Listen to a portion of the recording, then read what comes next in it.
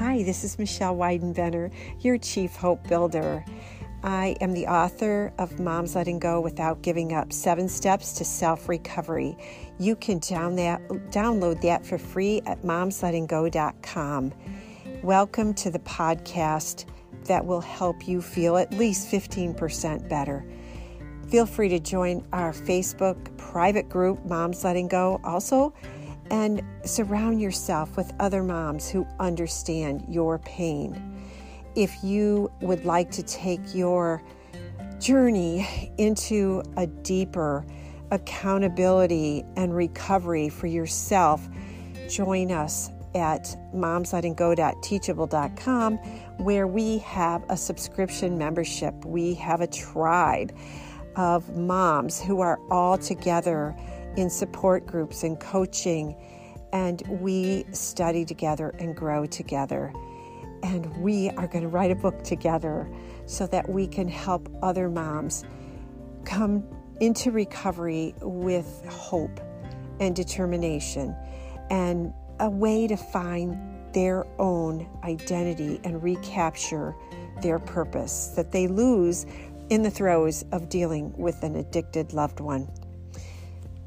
If you find this podcast helpful, please subscribe and leave us a review, because that's how other moms will be able to find us too. God bless.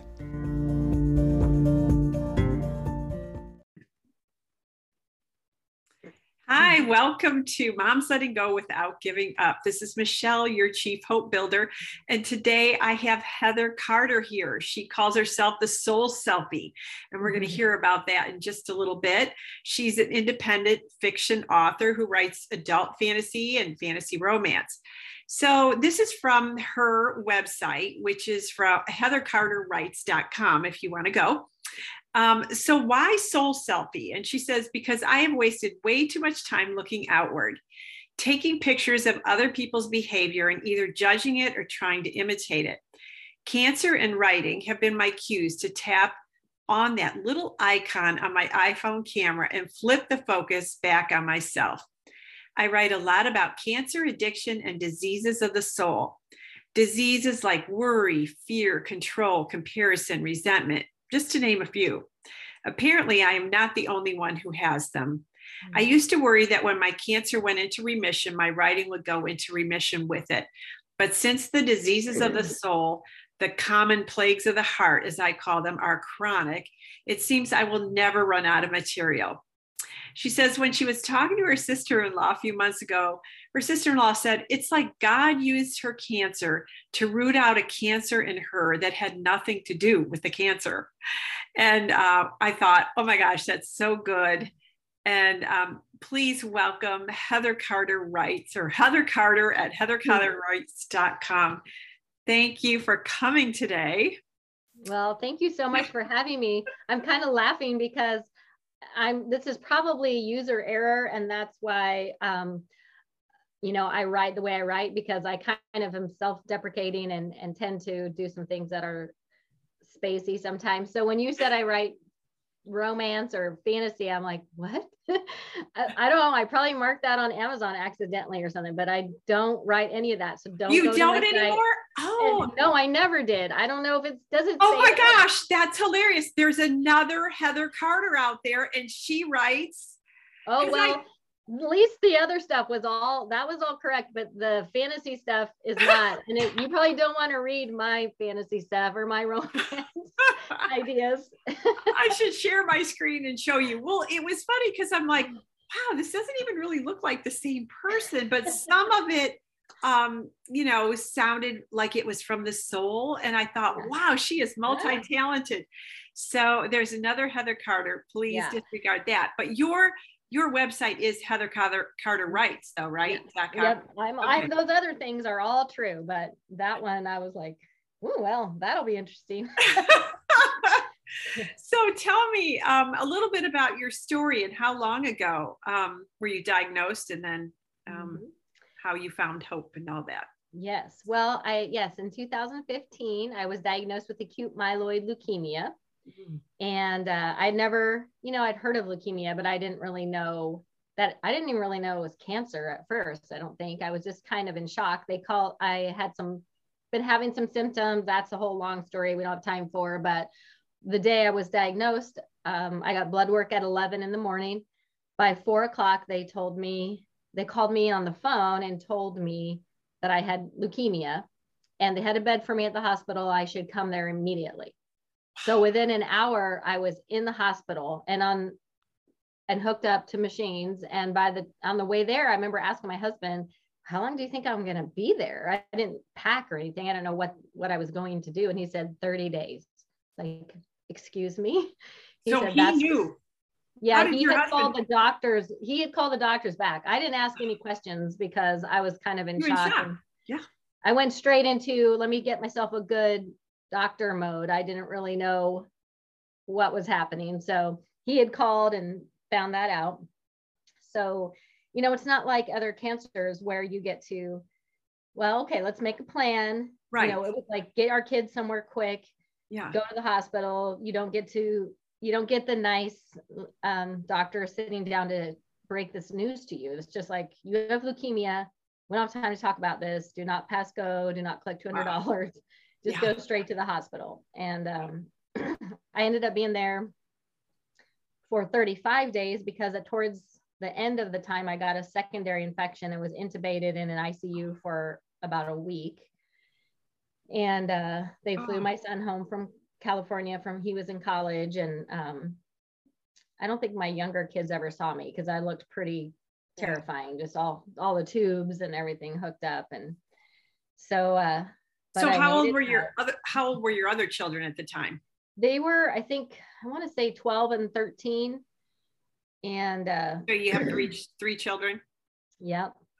My oldest, it was his freshman year of college. He went to school in California. So they brought him home. And, but I, by the grace of God and some sound medical advice from my husband, who's not a doctor, who did some Googling research and suggested they give me this particular shot to help boost my immune system. And they did. And a couple of days later, I woke up.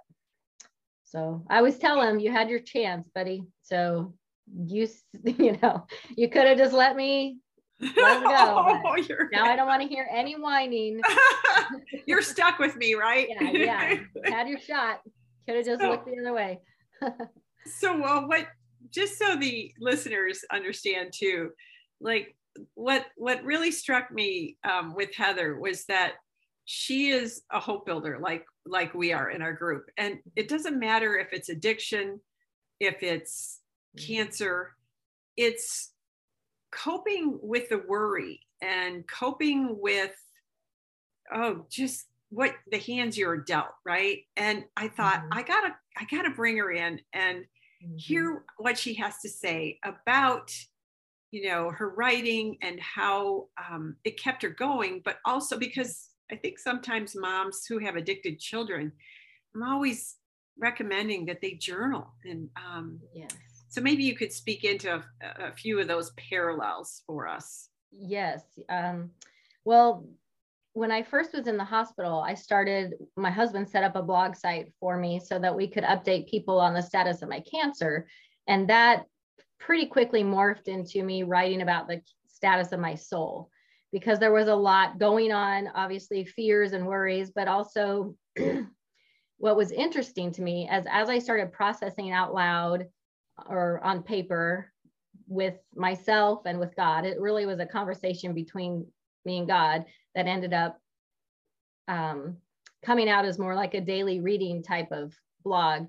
And other people would read it and then they would say, I feel kind of bad because you're the one with cancer, but I'm the one, I feel encouraged by hearing your hope and how you're turning this over to God. And I do have, I talk about that. I write a lot about addiction. I have a lot of that in my family history. I have family members in treatment currently. At the time, in my immediate family, there was some struggles with addiction. So we were dealing with and battling alcoholism. And then I got leukemia. So at the same time, and you probably can understand if a person is bent towards a particular coping mechanism. And then the worst thing you can think of happens to someone you love, then that thing just shoots up. Sure.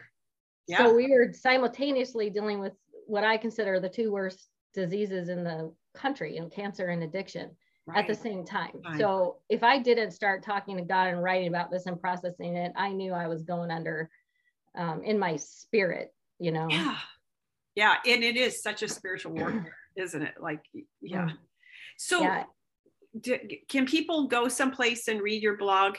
If you go to the heathercarterwrites.com, okay, I would recommend people go, it says browse by archives, and you can go back to 2015 is when I started writing, and I've compiled the first 120 blogs that I wrote, which is primarily during the time when I had active leukemia going on. And so it will refer to those types of situations, but it's not about, in the end, it's all about the common plagues of the heart, the worry, the fear, the surrender, the trust, the faith. So that really extends to everybody in any circumstance. So that's in my first book called Soul Selfie. And then my second book is Soul Selfie #NoFilter. And it's just the next chunk of posts that I wrote. I write once a week, probably. And every one of those has been compiled into a book, except for maybe there's about 60 current ones that aren't in a book. So people can sign up to have those emailed to their email when I write. I just wrote one that's going to be published tomorrow. So it'll just get emailed to someone. Gotcha. So you do have books at Amazon, and they are Soul Selfie. Yep. And Soul Selfie #2. Hashtag no filter. Oh, yeah. You said that. No filter. Okay. Hashtag no filter. Oh, good. Good. So yeah, there's this is my first one, and then this is my second one that just came out in November. Okay. And congratulations. Thank you. I really felt like when I was in the hospital, God said to me in no kind of a roundabout, not really roundabout way, pretty direct way, Heather, you are a full-time job, and you need to stop taking pictures of everybody else's behavior and trying to imitate it or judging it, and just you worry about yourself. You got some stuff to unravel. And so I just try to do that in my posts. I try to share in the messiness of what I'm going through at the time. I was a pastor's wife for 20 years, and I got into a habit of sharing in hindsight. Everything is like, oh, last year I had a struggle with unforgiveness, but I did this, and this, and ta-da, here I am, all better.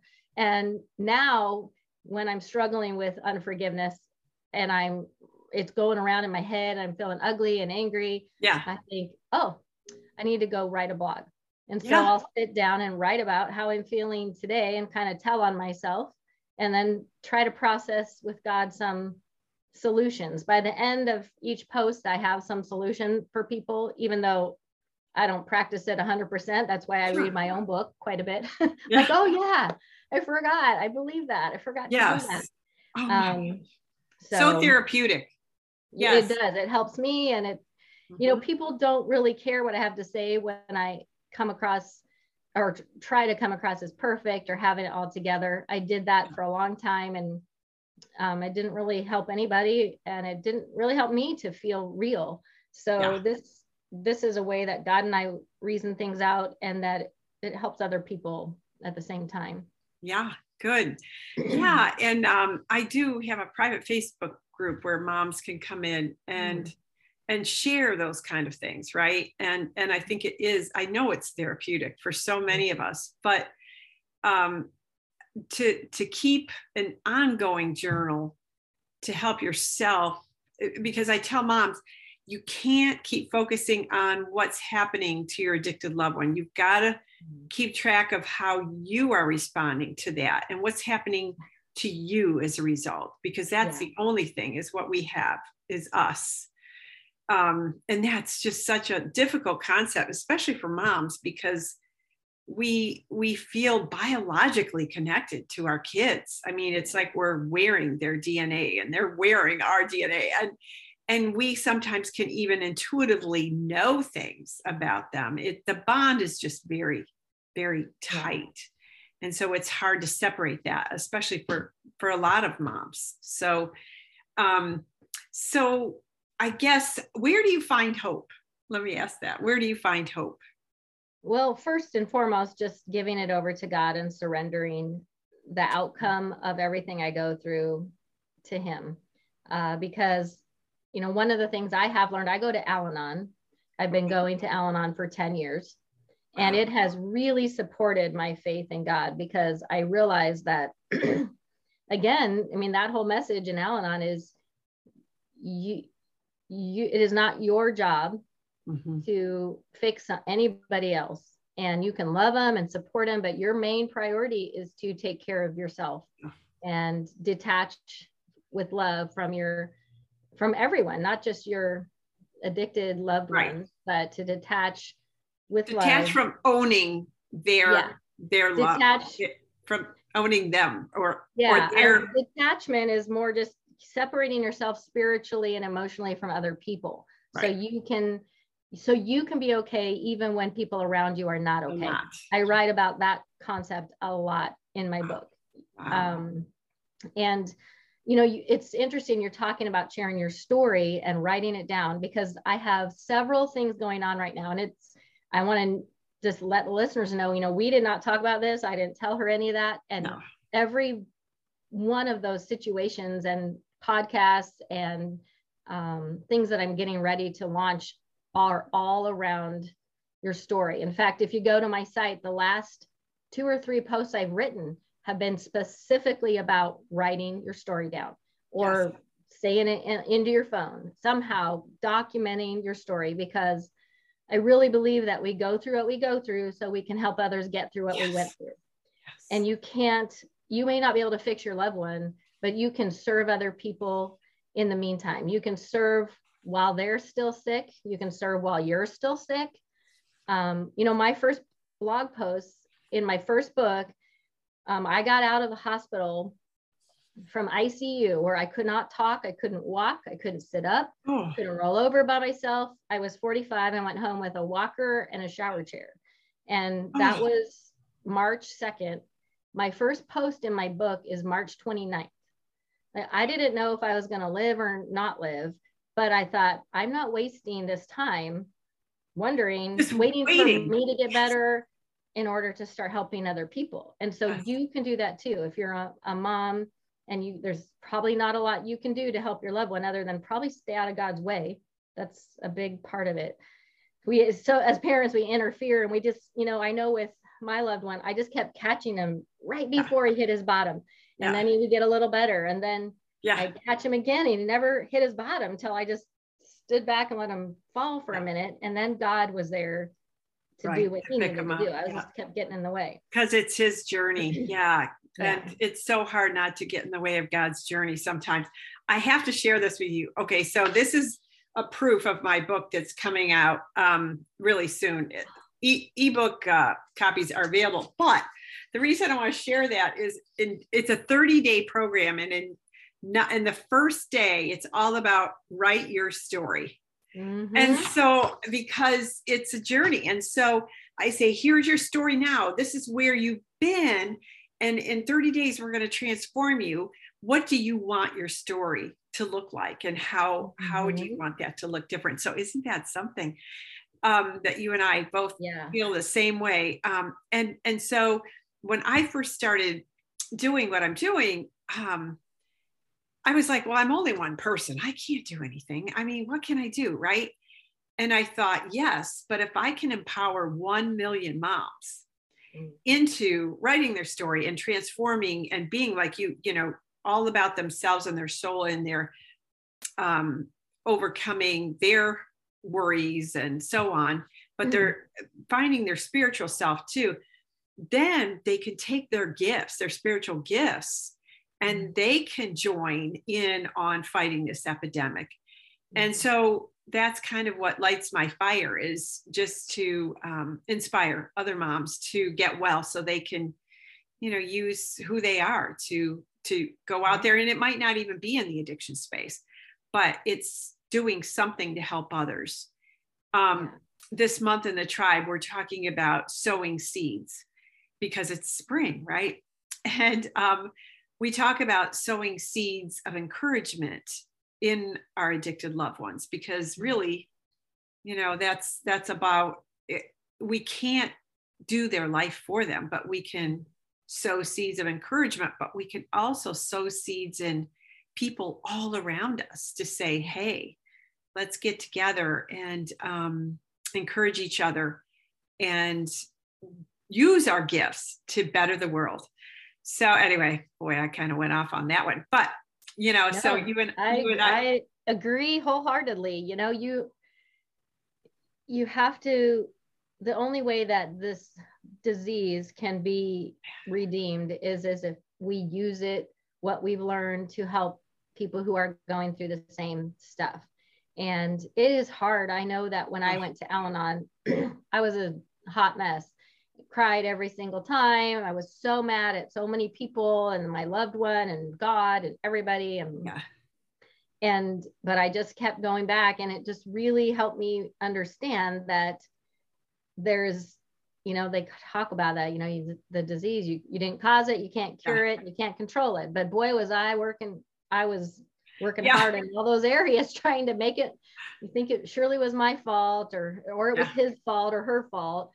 And trying to control it and fix it. And it just really never worked. And the sooner you can figure out that there's nothing you can do, the more God can get to work on your loved one, and the more you can actually live a life. I mean, I have friends who, they've been married to people who are still actively drinking for 20 years, and they're very content and happy. And they're just like, if it becomes time, then I'll do something. But for now, I'm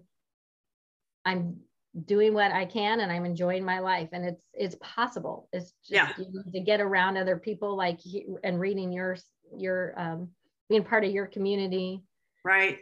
You got to do it in community for sure. You cannot do it by yourself. No. Yeah. That's such a good, I'm such a strong advocate for find your community. And it's almost like just our addicted loved ones, their recovery is so individual, it's personal, and everybody recovers differently. It's the same for mom. So find the community that works for you, because everybody, has a different comfort level with what they want to do, what they're willing to do. But so I guess how anything else that you can think of that would help inspire moms?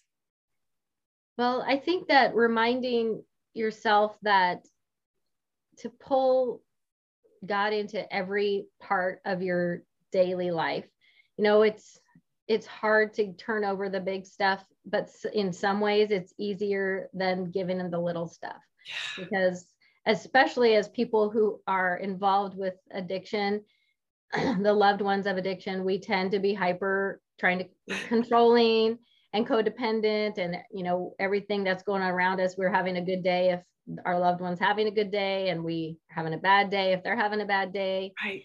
And I just think if we can remember that, I believe that we have to invite God into the drama, the trauma, and the minutia of everyday life, because a lot of our day is just a lot of little things, standing in line at the grocery store, doing a job maybe we don't love. And it's so tempting to just complain about those things, or let our minds obsess about, let the squirrels run around and obsess about our loved one and what they're doing or when they're going to stop. And I have learned, especially through my leukemia journey, sadly, it was very easy for me to turn over cancer to God, because I knew there was nothing I could do. No control. But then all the other stuff, I'm like, oh, I got this. I don't want to bother God with this one. I can do this. And with our loved ones, we have to turn that over 100 times a day, probably. And so when you say turn things over, like when you were talking about the squirrel and our thoughts, and sometimes, they just race, and it's almost like they play the same movie over and over again. Right. And I don't know, I'd be curious to know what you do, but one of the things I started doing to help ground me in the present is, it seems like I always ruminate the most when I'm driving. And you know how you can just get somewhere and you're like, oh, I don't even remember going on that road and I'm already here. Like Yeah. it's because we're thinking about all these things, and sometimes it's worry, sometimes it's just our work. But so I do something kind of weird, but I got it. I don't know if I learned it someplace, but I will look outside and I'll say things like the grass is green. Mm-hmm. The air is not too foggy today, or I'll talk about what I smell, what I taste. I'll ground myself in the moment, in the present, to all my senses around me. Like, oh, there's a red sign right there. And over there, there's a blue car. And sometimes I'll even say that out loud so that I will redirect all those ruminating thoughts. I guess that's redundant, but you know, to just help me stop that. Stop that. Yeah. What do you do? Have you ever thought about it or tried to do something? Oh yeah. Yeah. There's all kinds of tricks probably, but yeah, I think that's a good one. My sponsor always says, keep your head with your hands. Oh, what's that? Instead of, if I'm doing dishes, my brain needs to think about doing dishes. If I'm driving my car, it's something akin to what you said, like you are very aware of what you are observing while you're driving your car. Maybe you could be like my grandparents and actually my parents, and now my husband and I are turning into that, where you're like, you read signs and billboards out loud, and your kids are like, why are you reading that out loud? And maybe you could do that, because then at least your brain is focused on where you are, the task at hand. So keeping your head with your hands, doing simple chores. What we tend to do, I was just reading about this. I don't know if you're familiar with Melody Beatty.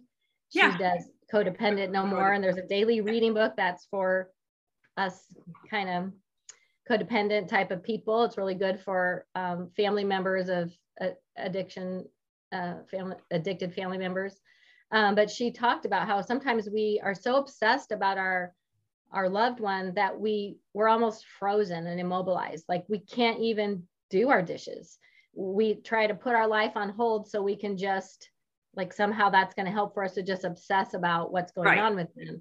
And so the solution really is to continue your routine, continue to do your dishes. And it sounds stupid, but think about your dishes.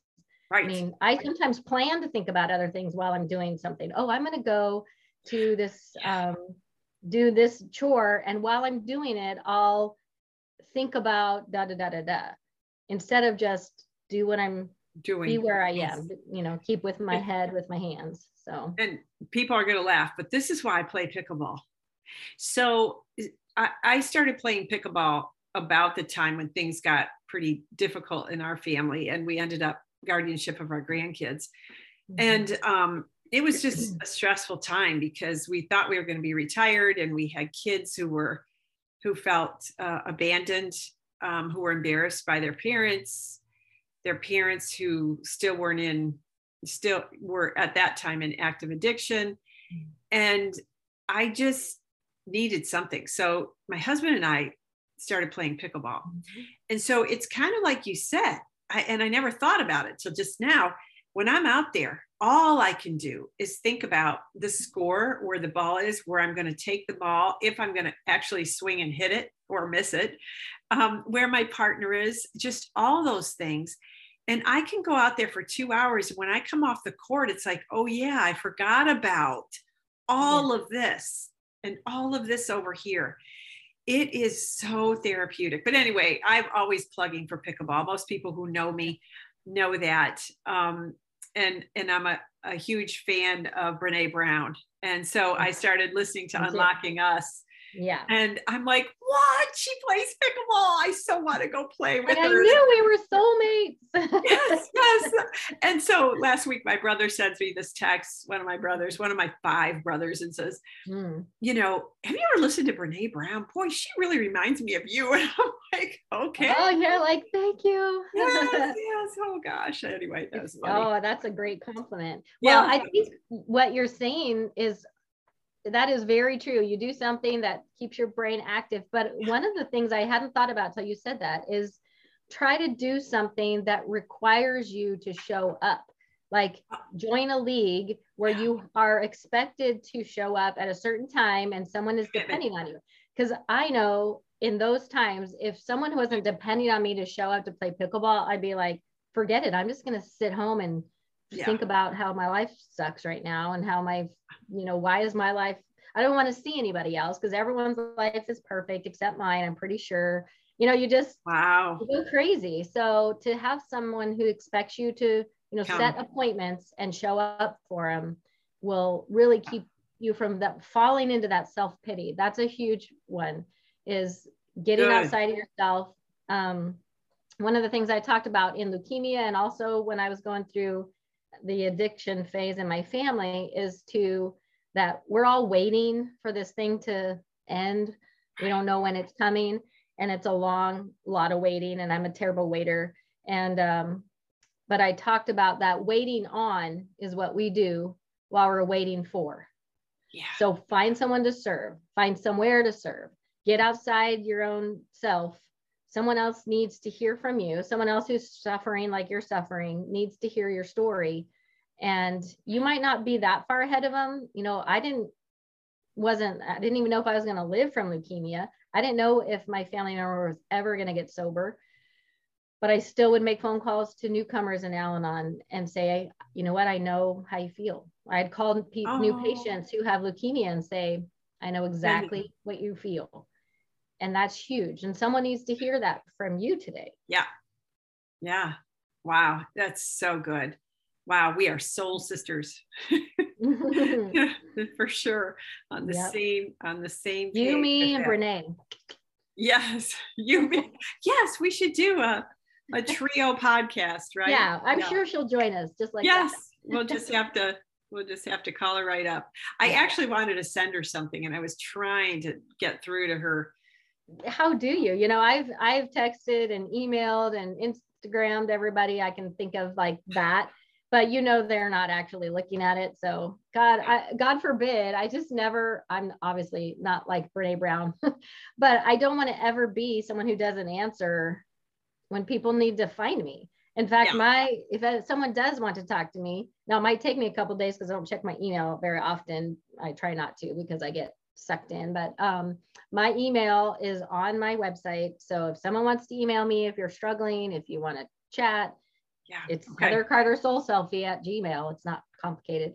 Right. And I will answer you. So I want to be that kind of a person for people because otherwise, why is this important? If you can never even talk to me, who cares what I have to say? Yeah. And I think for her, it's probably just self-preservation because she can't. There's millions of people who want to talk to her. She can't do it all. Yeah, I kind of get that. But well, thank you so much today, Heather, for just connecting with me on LinkedIn and being willing to come and share just a tiny piece of your story. I did see on your website, though, you have these little icons and then a person's name under them with individual stories. So maybe you can just, before we go, tell us, are you sometimes looking for people to share their stories on your blog, or is that? Well, those particular ones were ones I did right before my book was released, and they're called Soul Selfie Stories, and they would pick a specific blog, and I would introduce them, and then we would talk about that, how that particular one spoke to them, and then I would at the end plug or anything that they wanted. If they're working on something or they're writing or they're whatever they wanted, we'd put that in there. So it kind of encouraged whatever they support as well. But I am actually getting ready to I think do my own podcast that is basically like that, where you just if there's a specific entry, because they're all written like daily readings, which is about as much as my brain can handle. That's why I write that way. So I don't want people to think, well, when I'm ready to read my next book, I'll pick up her book, because it's not like that. It's, if you've read any like Hazelden literature, Al-Anon or AA, it's written kind of like that. It's a daily reading type of book.